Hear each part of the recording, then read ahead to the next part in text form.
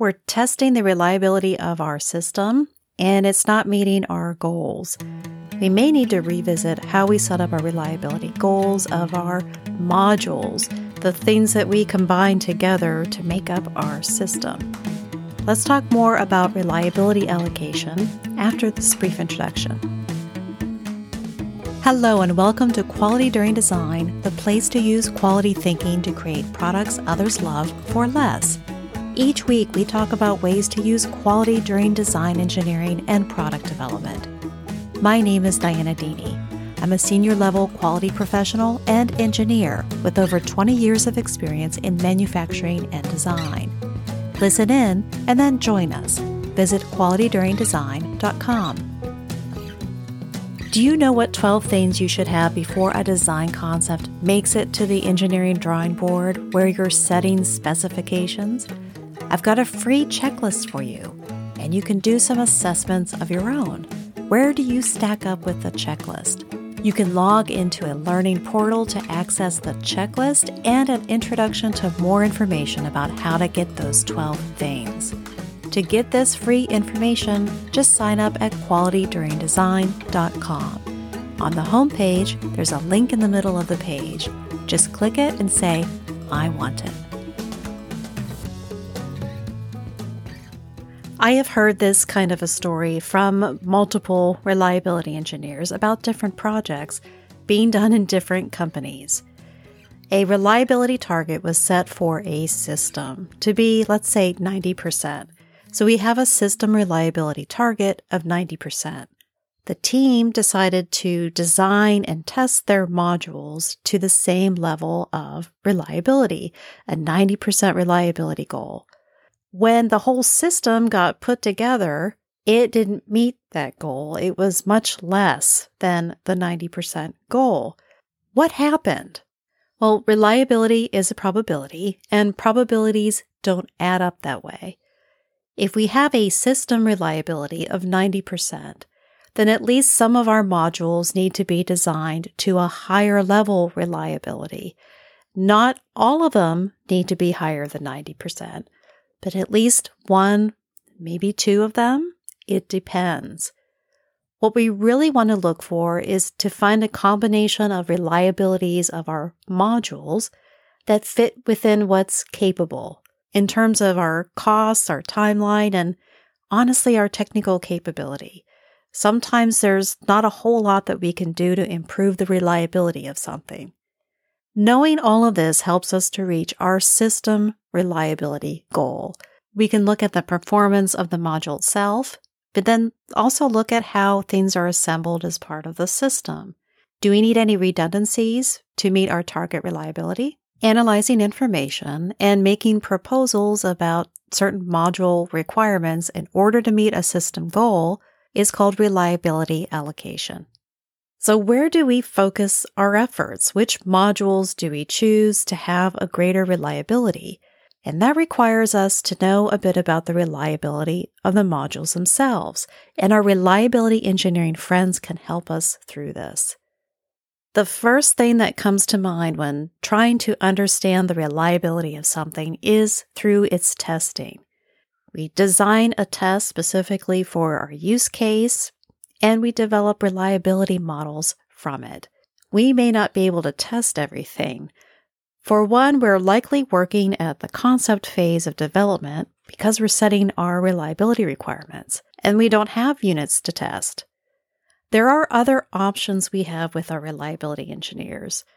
Just by applying our engineering knowledge and looking at our system as a set of different modules, we can start to understand where we have gaps, where we may need to run a few tests, or talk with a supplier about any kind of reliability data they may have generated or how they test their product.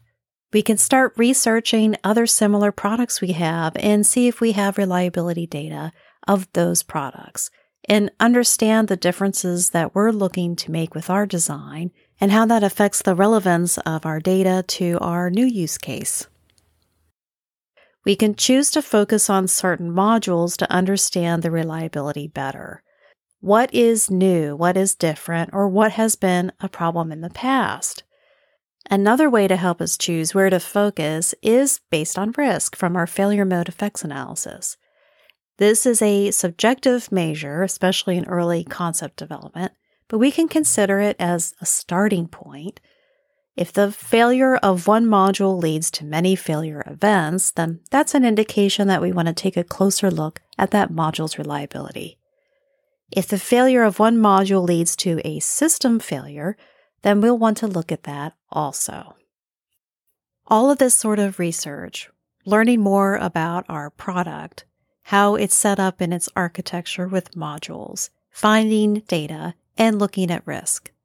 Information that we may need to help us assess reliability of the system. Like many other aspects of design, in the early phases of development, we're not going to have a lot of data.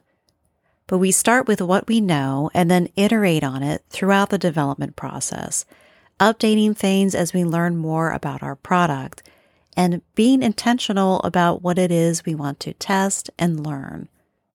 Any early reliability work isn't going to be highly accurate. We may not be able to develop it with a high level of confidence. We can use it as a basis for comparing options and highlighting the features of a design that should have a critical level of reliability. Once we do have reliability data, there are some software solutions that reliability engineers can use to help them calculate things like the probability of a module to cause a system failure.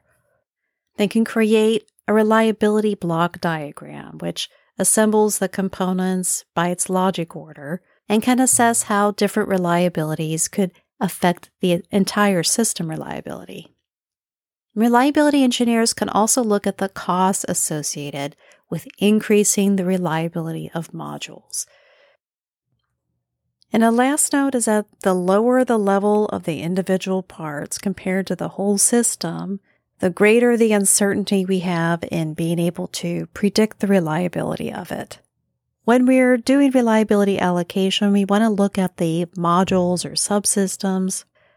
Individual components are generally reliable based on their limited function and also today's manufacturing and design standards.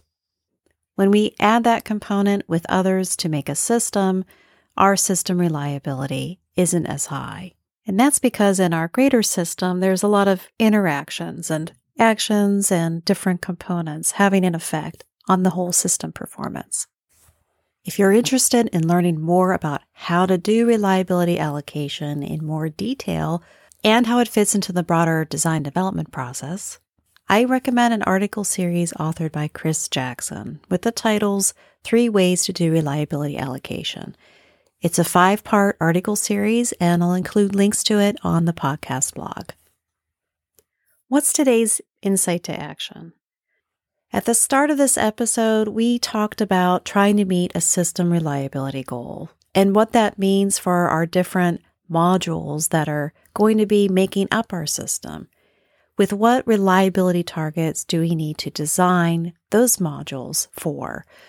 We can use the help of reliability engineers through reliability allocation to help us better understand this. They can help us assess where we should be designing for reliability improvements.